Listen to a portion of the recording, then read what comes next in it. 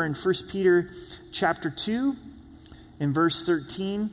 Billy's been doing a great job. Appreciate him teaching for me for a couple of weeks, and have enjoyed receiving the word from him. So, you guys need some burpees or push-ups to wake you up?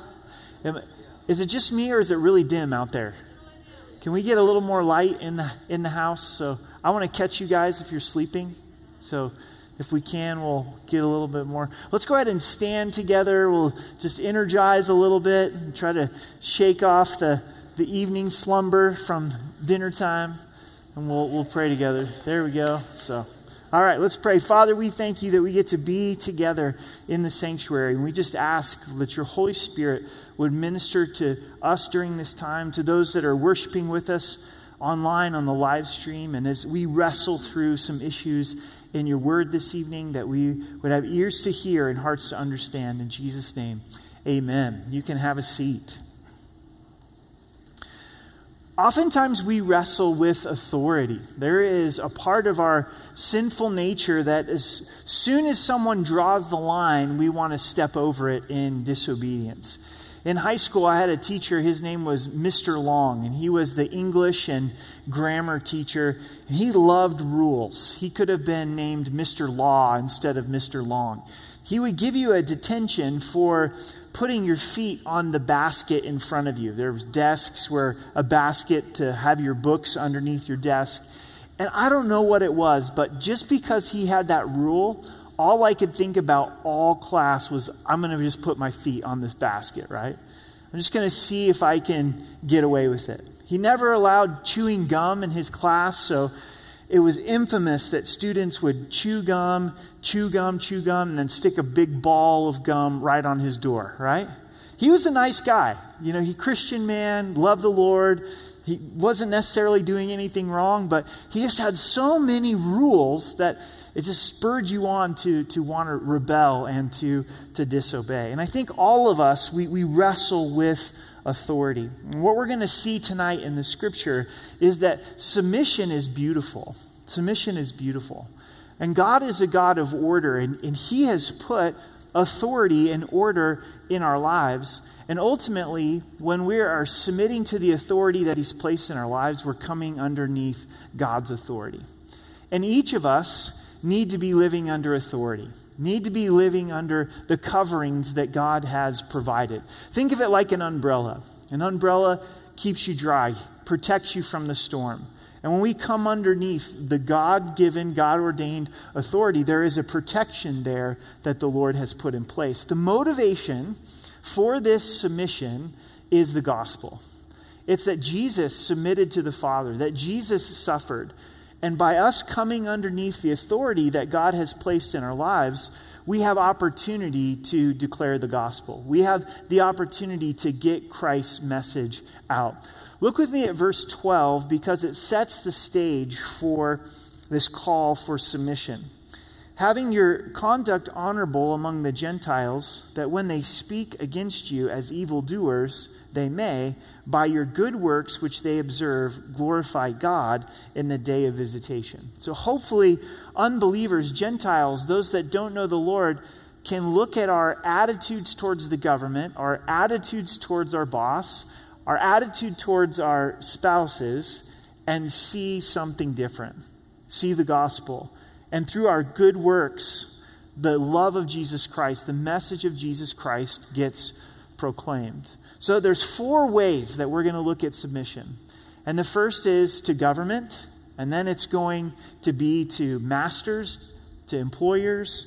Then it's looking at Christ's submission, and then finally submission inside of marriage. Verse 13, therefore submit yourselves to every ordinance of man for the Lord's sake, whether to the king as supreme or to governors, as to those who were sent by him for the punishment of evildoers, and for the praise of those who do good. For this is the will of God, that by doing good you may silence the ignorance of foolish men.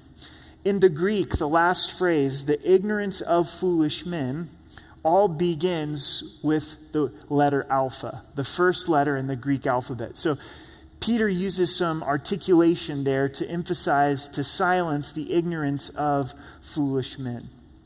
We're to submit unto the government because we're coming under God's authority. In verse 13 it says, therefore submit yourself to every ordinance of man, for whose sake? For the Lord's sake. So the reason that we honor the president, the reason that we honor the governor, the reason that we honor the police officer is because it's God-ordained authority. And when we're honoring that authority, we're honoring God. In Romans 13:1, it says, let every soul be subject to the governing authorities. For there is no authority except from God, and the authorities that exist are appointed by God. So wrestle with that for a moment.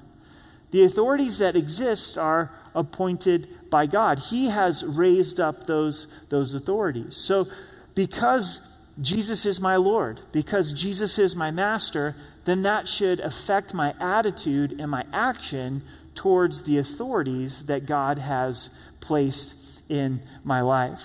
Now, is there a point as God's people where there is a decision that we have to make to disobey the authorities because we have to honor God? Yes. We see that in Acts chapter 5. The apostles are thrown into prison, they're beaten, and they're told that they can't speak the name of Jesus. They can't proclaim the good news. They're busted out of jail, an angel delivers them and says, go back out and share the good news. And that's exactly what they do. They get in trouble again, and their response is, we have to obey God rather than man. This is an interesting time for us to be in this section of Scripture, isn't this? If we taught this section of Scripture 9 months ago, we'd go, hey, there's not a lot of application for this in our lives. But here we sit with a lot of government-imposed restrictions, don't we? And the government's had to make difficult decisions in the midst of this health crisis to try to keep us safe. And is there a line where you say, okay, I've got to honor God and go ahead and disobey the government? And that's something that each believer has to pray through. And each believer has to be able to decide. You should have chapter and verse for that. You should be able to point to a place in Scripture and say, God has commanded me to do this. The government is commanding me not to do this so that I have to honor God. It's not okay to disobey the government because of an opinion. It's not okay to disobey the government because I don't like this or I wouldn't do it this way. But let's say the government comes in and says, all right, pastors at RMC, you can not teach what the Bible says about sexuality. And you can no longer decide who you're going to marry and who you're not going to marry. We're getting to impose on you the definition of marriage. Then we as pastors would have to say, no, we have to honor God because God is the one who has defined marriage between a man and a woman. So this does provide the fuel for us to have to pray through those decisions. Even when there is disobedience to the government in honoring God's word, it should be done with the most humility and love that points people to Jesus Christ. If there's this kind of disobedience and it's done in pride, and it's done in arrogance, and it's done in stick it to the man, that doesn't honor the Lord, and it doesn't further the cause of Christ. So we do have to wrestle through those things. We've got to pray through those things and see what the Lord would have us for each individual. But be clear, you better have chapter and verse to say, yes, the government's asking me to step against the word of God. The purpose of government, which is interesting, is found in verse 14, according from God's perspective, has been sent by him for the punishment of evildoers and for the praise of those who do good. To those that serve in government positions, they should understand that they've been appointed by God to bring justice upon evildoers. This is important for us to know as a church as well, because it has been contested whether there should be a police force or not. Now, there should not be bully cops, and there should not be unjust cops. And if there are cops that are unjust, they should be held accountable. but there are cops who do their job with integrity. And the idea of, well, there should be no police officers and there should be no judges that hold evil accountable does go against God's word. There is something called evil in our world. And if you don't have a system in place of justice to hold evil accountable, it's not a place that any of us would want to live, right? Maybe you've visited some countries like that, where there is no system in place to hold those that are doing evil accountable, and it is scary, right? And so it is God ordained that there are systems of justice, police officers, judges that are going to hold those accountable who do evil, but also should be affirming those that do good. This is the will of God, is declared, that by doing good you may put to silence the ignorance of foolish men. Does our attitude and our actions towards the government communicate the gospel? Does it silence the ignorance of foolish men? Can the world look on to the church and see a different perspective because we know Christ? Can they see a heart towards Governor Polis that says, I'm going to honor the position that God has given him, even if I may not agree with all of his decisions?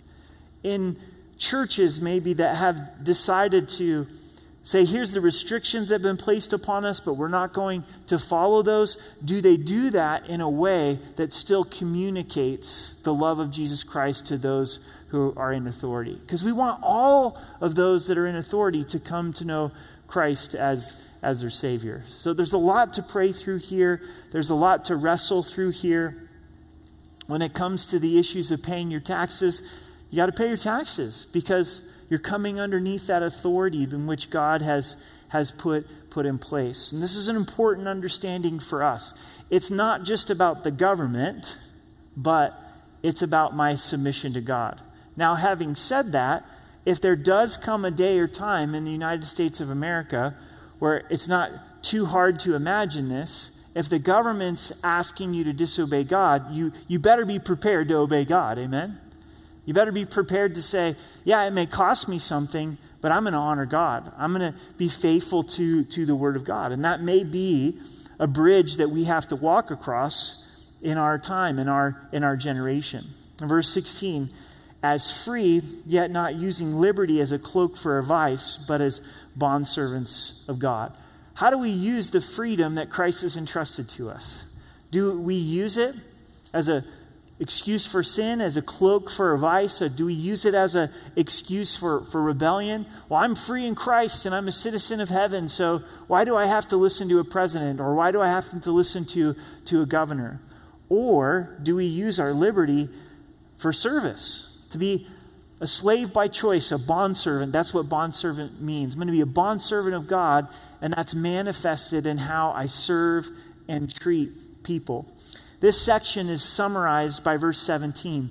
Honor all people, love the brotherhood, fear God, honor the king. God wants us to honor all people. You say, well, some people aren't honorable. How do we honor all people? Because every person is made in God's image, and every person is a soul from whom Christ died. So we can honor them. We can say, you are created in God's image.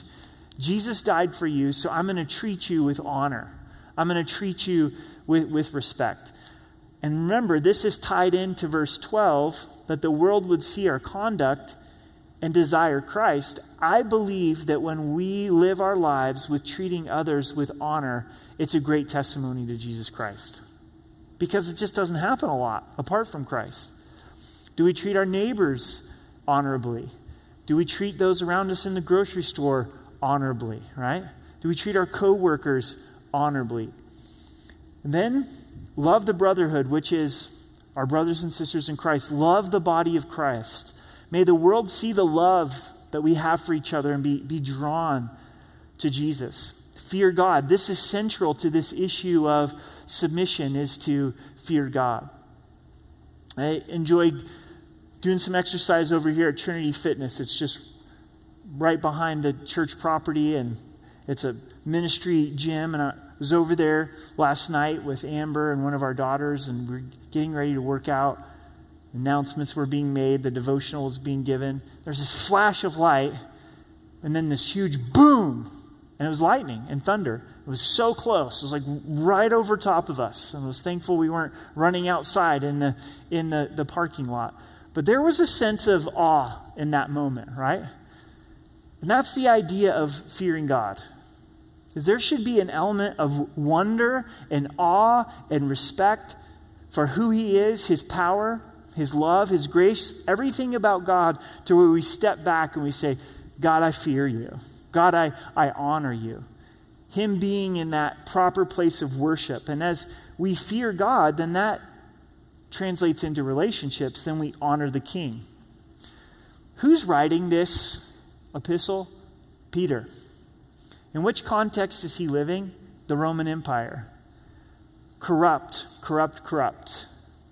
The Roman Empire, Nero persecuted the church.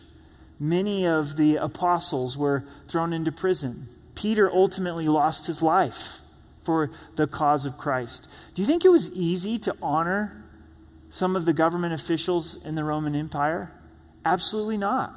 So Peter had to live out this tension of when is it time to honor God and disobey men, and when is it time to obey the government and come underneath that God-given authority. But allow me to go a little bit deeper. It's a heart issue. It's a heart issue. What is it about this section of Scripture that makes you uncomfortable? What is it about this that makes this hard to hear, right? Is there something in our hearts where we resist the authority that God has placed on a governmental level? Let's take COVID off the table for just a moment and all the issues that come with it. Do we have an improper attitude towards government even prior to all this, right? That we're just looking for an excuse to stick it to the man, right? Could there be something deeper inside of our hearts? You know, does it reveal something in our hearts when we pay our taxes, and that's the worst money that we spend all year long, right? Just so upset about it. Oh, I can't stand having to pay those taxes. There could be a deeper issue there. We haven't accepted that God has put this authority in our lives. Verse 19, for this is commendable if because of conscience toward God one endures grief, suffering wrongfully. For what credit, let me back up to verse 18, it'll make a lot more sense. It tends to go that way if you read 18 before 19. 18, servants, be submissive to your own masters with all fear, not only to the good and the gentle, but also to the harsh. For this is commendable, if because of conscience toward God one endures grief, suffering wrongfully. For what credit is it if, when you are beaten for your faults, you take it patiently, but when you do good and suffer, if you take it patiently, this is commendable before God. So this is submission to masters. Submission to government, number one, and submission to masters. What is radical and difficult about what Peter is writing here is he's writing to slaves, literally slaves. It's translated servants. Be submissive to your masters. Now, please understand, in context of the Bible, Genesis to Revelation, God is not for slavery. You know, I don't think you can read the Scriptures and make a position for slavery by any means. It breaks the heart of God completely. Paul is writing this not condoning slavery, but writing this to slaves and inspiring them that even in the midst of slavery, there is a greater mission, and that's the cause of Christ. Now, that's difficult for us to swallow. God is not condoning slavery, but God is showing us what is the most important to his priorities is that the gospel would go forth. So God calls servants here to go ahead and be submissive to their masters with all fear, not fear of their masters, but fear of God. To be good and gentle to those that are good and gentle, but also to those that are harsh, to a master that treats them unfairly. Then expresses in verse 19 and 20 that if we do wrong and we experience punishment, there's nothing commendable about that. But if we do good and we suffer wrong, that points to the cause of Christ. Now that is tough, isn't it? To actually do good and be punished for it. And to be able to do that for the sake, being willing to accept suffering for the sake of the cause of Christ. Now, thankfully, we're not slaves.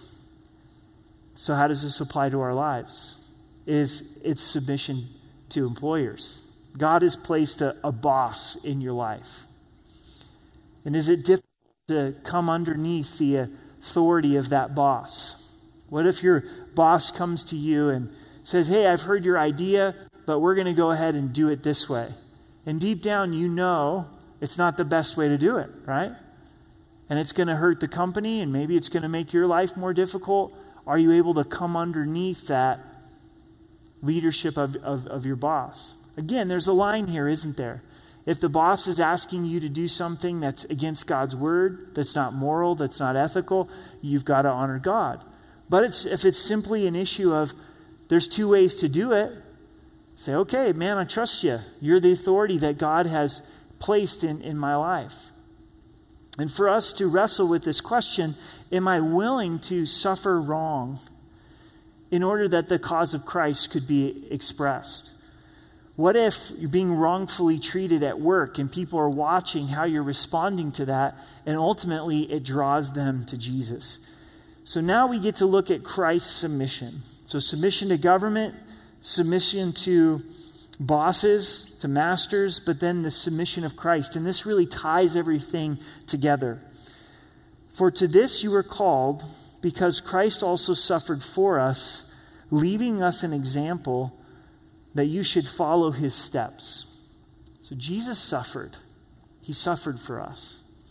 In order for us to be saved, in order for us to be the child of God, he went to the cross and he took our sins upon himself. And we're called by God. God is calling us to suffer. Part of being a follower of Christ and him being our Lord is us saying yes to suffering. So, okay, there's a difficult government to deal with that might involve some suffering in my life. How do I do that for the glory of God and the cause of Christ? So there's this master in my life that is difficult to deal with. How do I wrestle through these issues of honoring the authority that God has placed in my life, but also honoring God? And I know for many of you that gets really complicated because you work for a corporation or a boss that stands for a lot of things that are contrary to the scriptures. And you have to wrestle with your own conscience of saying, when do I have to stand up for the word of God and the truth of who Jesus is? And when can I go ahead and go forward with their leadership? And that's where we need to be relying upon the Holy Spirit. So for us to see the suffering of Christ and be willing to follow in his footsteps. Why did Jesus suffer? Because of the joy that was set before him. Jesus saw the other side of the cross of being reunited with the Father and inheriting the church, inheriting the bride, and he says, it's worth it. It's worth it. So for us in this issue of submission and suffering, I want to follow in Jesus' footsteps, embrace suffering because it's worth it. It's worth it to glorify God. It's worth it to be a testimony of Jesus Christ. It's worth it for people to see the reality of who Jesus is. That's why we would embrace the suffering. That's what would motivate us to this life of submission. We focus in on Christ. Isaiah 53 is quoted, who committed no sin, nor was deceit found in his mouth. That's what makes him our Savior. There was no sin in Christ. And he never sinned with his words. Never sinned with his mouth. There was no vile. There was no deceit in his mouth. How many times do we wish we could just take those words back? Right?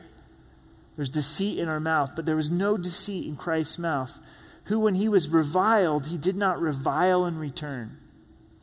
He was spit upon, He was mocked. He was falsely accused.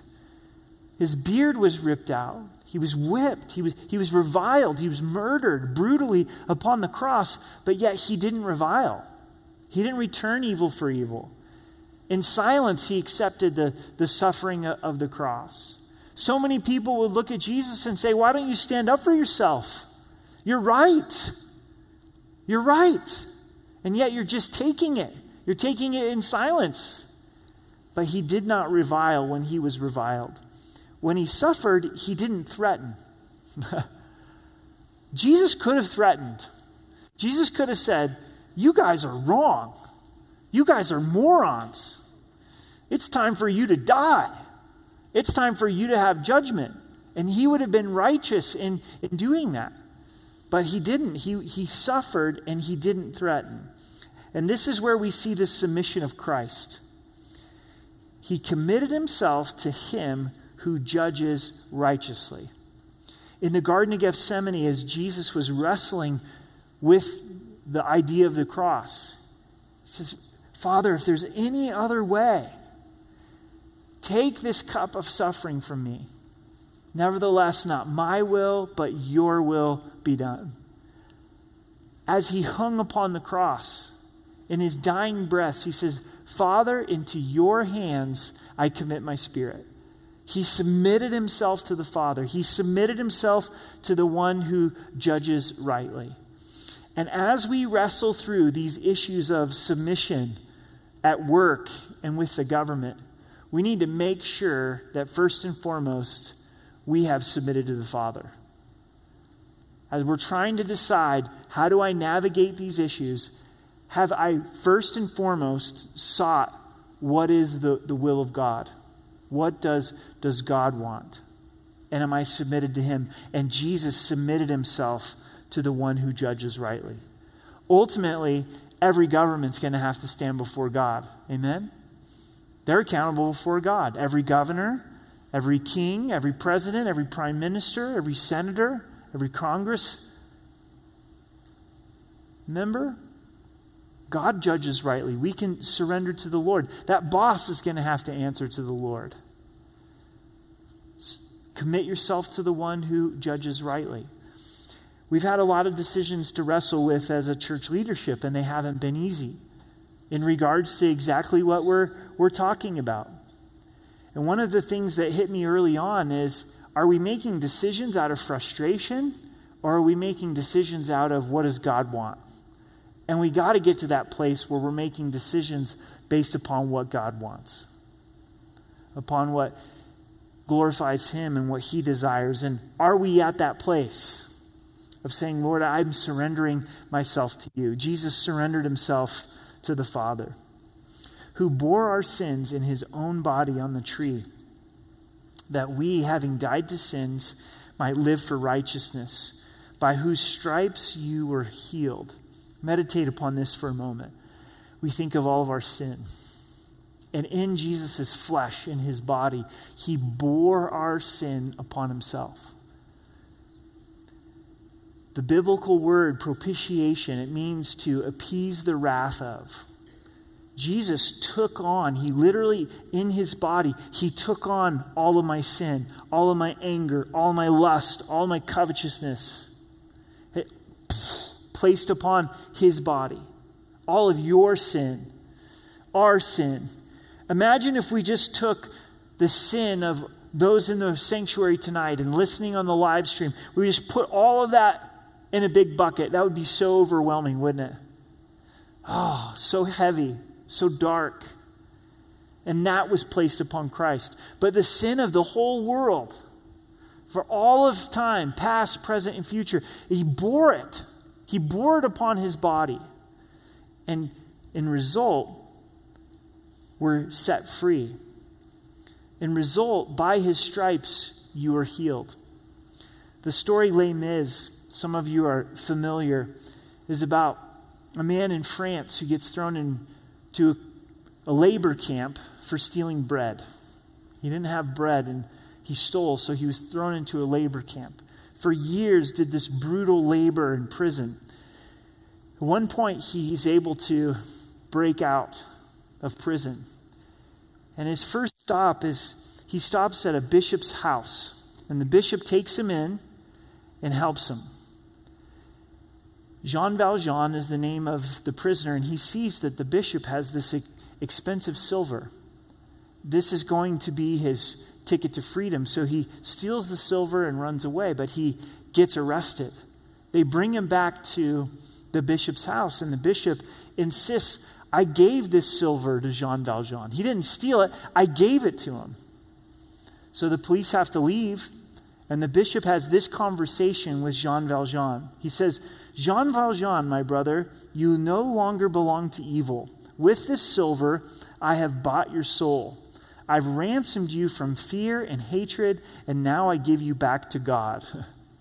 In that expression of grace, he bought his soul out of evil and turned him loose to serve the Lord. How much more so with the blood of Jesus Christ, that we're now dead to sin, that we might live for righteousness. That we might live for righteousness. The purpose of the sacrifice of Christ is to provide forgiveness of sin, but also freedom from sin. That our soul has been purchased by God, by the grace of God, that we would live for righteousness. When we really have been touched by the love and the grace of God, it compels us in that response. By whose stripes you were healed, by his suffering, salvation is purchased, and we have comfort for our souls knowing that Jesus has suffered. For you are like sheep going astray, but have now returned to the shepherd and overseer of your souls. So we've all gone astray, but through what Christ has done for us, through Christ's submission, through his suffering, then we're returned to Jesus to be our shepherd. You're under his care. He's your shepherd and he's your overseer, and he does a great job at this. Let's look at the first 7 verses of chapter 3. It's submission in marriage. It begins with wives. Wives, likewise, be submissive to your own husbands, that even if some do not obey the word, they without a word may be won by the conduct of their wives. So in all these different sectors of life, aspects of life, God has authority and he has submission. And submission, it means to come underneath one's authority. So wives, you're called by God to come underneath the leadership of your husband. Even if your husband doesn't know the Lord, that through your conduct, he may come to know Christ as a Savior. In those times when your husband's wrong, and absolutely there will be times when your husband's wrong, right? I think we can get an amen on all parties on that, from husbands and wives. How do you handle that, right? Continuing to walk in respect and continue to walk in humility, it's going to humble your husband in a great way. And put your husband in God's hands and allow God to deal with him. In verse 2, when you observe your chaste conduct accompanied by fear, there's that fear of God again. Do not let your adornment merely be outward, arranging the hair, wearing gold, or putting on fine apparel. Ladies, there's nothing wrong with those things. Those things are not condemned, but the focus is to go deeper, to go to the heart. Rather, let there be the hidden person of the heart, with the incorruptible beauty of a gentle and quiet spirit, which is very precious in the sight of God. We don't put a lot of focus on the hidden person. We put a lot of focus on the outward person, right? But the inward person is what really matters to God. So yes, ladies, focus on the outward beauty, but really focus on the inward beauty, because it never fades away. The body's going to fade away. The external beauty is going to fade away. But that internal beauty is incorruptible. The beauty of a gentle and quiet spirit, especially in regards to your relationship with your husband. Ladies, would your husband say, the way that my wife treats me, she treats me with gentleness. And there's a quiet spirit that's about her. Not that your opinions aren't stated, not that you're not fully participating in decisions that are made, but there's a gentleness and there's a quiet spirit. And that's precious to God. God affirms that. In verse 5, for in this manner in foreign times the holy women who trusted in God also adorned themselves, being submissive to their own husbands. So speaking of women from the Old Testament, that they clothe themselves with submission to their husbands. Sarah is the example here. As Sarah obeyed Abraham, calling him Lord, whose daughters you are if you do good and are not afraid with any terror.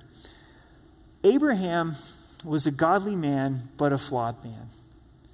There was 2 occasions where he wanted Sarah to lie and say, hey, you're my sister, not my wife, because I'm afraid we're going to go into this town and you're so beautiful that they're going to kill me in order that they may marry you. She must have been a very beautiful lady, right? So, terrible decision by Abraham. He's not trusting God. He's not putting his wife's needs before his own. And the amazing thing is Sarah goes along with it. And both times God protected her and dealt with Abraham. It's mind-blowing. It's mind-blowing how the Lord honored Sarah in the midst of that. And Sarah's commended here for her respect to her husband. The focus then goes to husbands in verse 7. Husbands likewise dwell with them with understanding, giving honor to the wife as to the weaker vessel, and as being heirs together of the grace of life, that your prayers may not be hindered. So wives, when it comes to your relationship with your husband, is to be able to say, out of my love for Christ, I'm going to submit to my husband. And then husbands, out of your love for Christ, to say, I'm going to dwell with my wife in an understanding way. Now, how important is it to God that we would dwell with our wives with understanding and that we would give honor to our wives? This is the only place in Scripture that I know that it's spelled out this clearly where God says it will hinder your prayers. It'll hinder your prayers. So the way that we treat our wives is going to affect our relationship with God. And this is why it's submission in marriage. Husbands, we better be submitted to God. If God's calling our wives to submit to our leadership, we better make sure that we're submitted to the Lord. And if we're not dwelling with our wives in understanding, if we're not giving honor to them in the way that the Lord would desire, then we're not submitted to Christ. As men, sometimes we get geeked out on a lot of different things and we understand them really well. You might really have a passion for sports and you understand a ton about the Broncos if we're able to have the season that's coming up. I've, last few years, gotten pretty geeked out on Chevy trucks, old ones, right? And I can tell you a lot now about Chevy trucks. Well, I hope I know a whole lot more about Amber, my wife, than Chevy trucks, right? So let me ask you guys some questions. Do you understand your wife's needs, her hopes, her dreams, her joys, and struggles? If you were to ask your wife and say, do you feel like I understand your needs? Do you feel like I understand your hopes, your dreams, your joys, your struggles? Again, this all comes back to Jesus. Jesus served. Jesus came into our world and he served us. So husbands, to dwell with our wives in understanding is that we come into their world and that we serve them. This is a deep need for wives. Just as men have the God-given need to feel respected, wives have the need to feel understood. And this phrase, dwell with them, has to do with time, has to do with doing life together. We're not going to dwell with our wives with understanding if we never spend any time with them. Right? Hey, babe, I really want to understand you, so just text me your needs. Let me know. But I need you to give it to me spot on, brief. That's why I need a text. Maybe we could do this over email. It'd be a little more efficient. It takes having time together. We need to be looking at what is some of the redemption that's happening in the coronavirus, what may God be up to in the midst of all of this. And one of the good things is we've had more time together, right? We've been able to spend more time with each other. Did I mess that up somehow? I don't know. Catch me later. If we get too busy as husbands, we're not going to be dwelling with our wives in an understanding way. So enter in and dwell with them in an understanding way. Let's tackle this weaker vessel thing. What does that mean? It's not inferior. We know this because we're both heirs of the grace of life. The weaker vessel has to do with God's design. My mom would always put it this way to us. I've got an older brother. He's 22 months older than me, and a younger sister. She's 9 years younger than me. And my brother and I, running around growing up, were pretty rough, right? And Mom would sit us down and she'd say, now boys, you're coffee mugs. You're designed to be rough. You're designed to be rough and tumble, but that's not the way God's designed women. God has designed them as fine china. Now, is there a purpose for a coffee mug? Absolutely. But is there a purpose for fine china? Absolutely. And God has made us different as men and women. And what's to be expressed here is your wife is that fine china that you give honor to. And focus on this phrase, and being heirs together of the grace of life. What makes marriage work? That you both have received the grace of God and are expressing the grace of God together and are joint heirs in Christ. Well, is there anybody else's toes that I can step on tonight, right? So what was it inside of me in English grammar class with Mr. Long that loved to put my feet on the basket of the desk in front of me? What was it that brought so much joy in chewing a piece of gum and leaving it on his door, right? It's that sinful nature. It's that nobody's going to tell me not to chew gum. You know, I can put my feet wherever I want to. And that sinful nature is still alive and well inside of us. God loves humility. He loves humility. He gives grace to the humble, but he resists the proud. Humility is expressed in submission. Saying, God, I'm humbling myself under your mighty hand, so I'm going to choose to honor the government unless the government is commanding me to disobey you. God, I'm going to humble myself and come underneath this boss that you've given me. Even sometimes if I suffer for doing good, because I want to be underneath your authority. Wives, I'm coming underneath the leadership of my husband, because God, I want to honor you.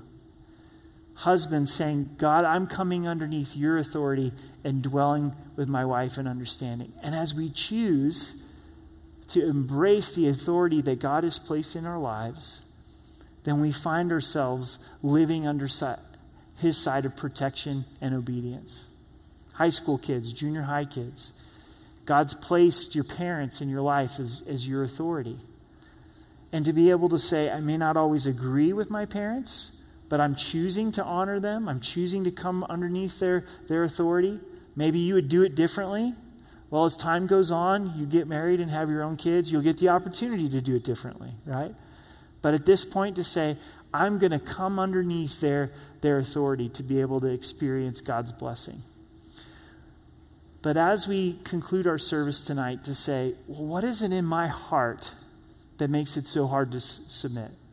Why do I hold on so much to my independence? And as we come to the communion table tonight to stand in awe once again of the submission of Christ. So we're going to have communion available. We'll go to prayer and worship. If you'd like to take communion, by no means feel pressure to take communion. If you're like, man, it's too much of a health risk, we completely understand. We've tried to prepare communion in the safest way possible, where there's two containers, and you've got the bread at the bottom and the cup, and I don't even really know how they've done it, but just make sure that you get the juice and the bread, okay? But they've prepared it as safe as possible. And then when you come to take communion, if you would be respectful to social distance with each other. And the reason that we're doing this is we're doing our best to try to honor our government. Amen? No amens there. So, all right, let's stand and pray together. Oh, Father, we thank you for your love for us. We thank you for the joy of being in your word together and being challenged in this area of submission. And there is a real part of our sinful nature that doesn't like being told what to do. But yet we see you, Jesus, submitting to the Father for the purpose of salvation. May we follow in your footsteps, Jesus. And we pray for our local leadership here in El Paso County, for Mayor Suthers, for our sheriff and police commissioner, and for Governor Polis. We ask that you give them wisdom. And those leaders that don't know you, that they would turn to you, that we as believers in a church could be a good witness. Lord, help us as believers to have a God-honoring attitude towards the authority that you've placed in our lives. And Lord, if it comes to those moments in time where we do have to make a stand, may you prepare us. And may we do it in a way that honors you and points to Christ. Lord, for those that are in difficult work situations, difficult bosses, difficult masters, in that sense, Lord, would you fill them with your Spirit to be able to live out submission? For each marriage, Lord, I pray for each husband that's listening and that's here this evening, that we as husbands would be underneath your authority, be submitted to you, to really honor our wives and to dwell with them in understanding. So Lord, as we celebrate communion tonight, would you meet us afresh? We love you and we thank you in Jesus' name. Amen.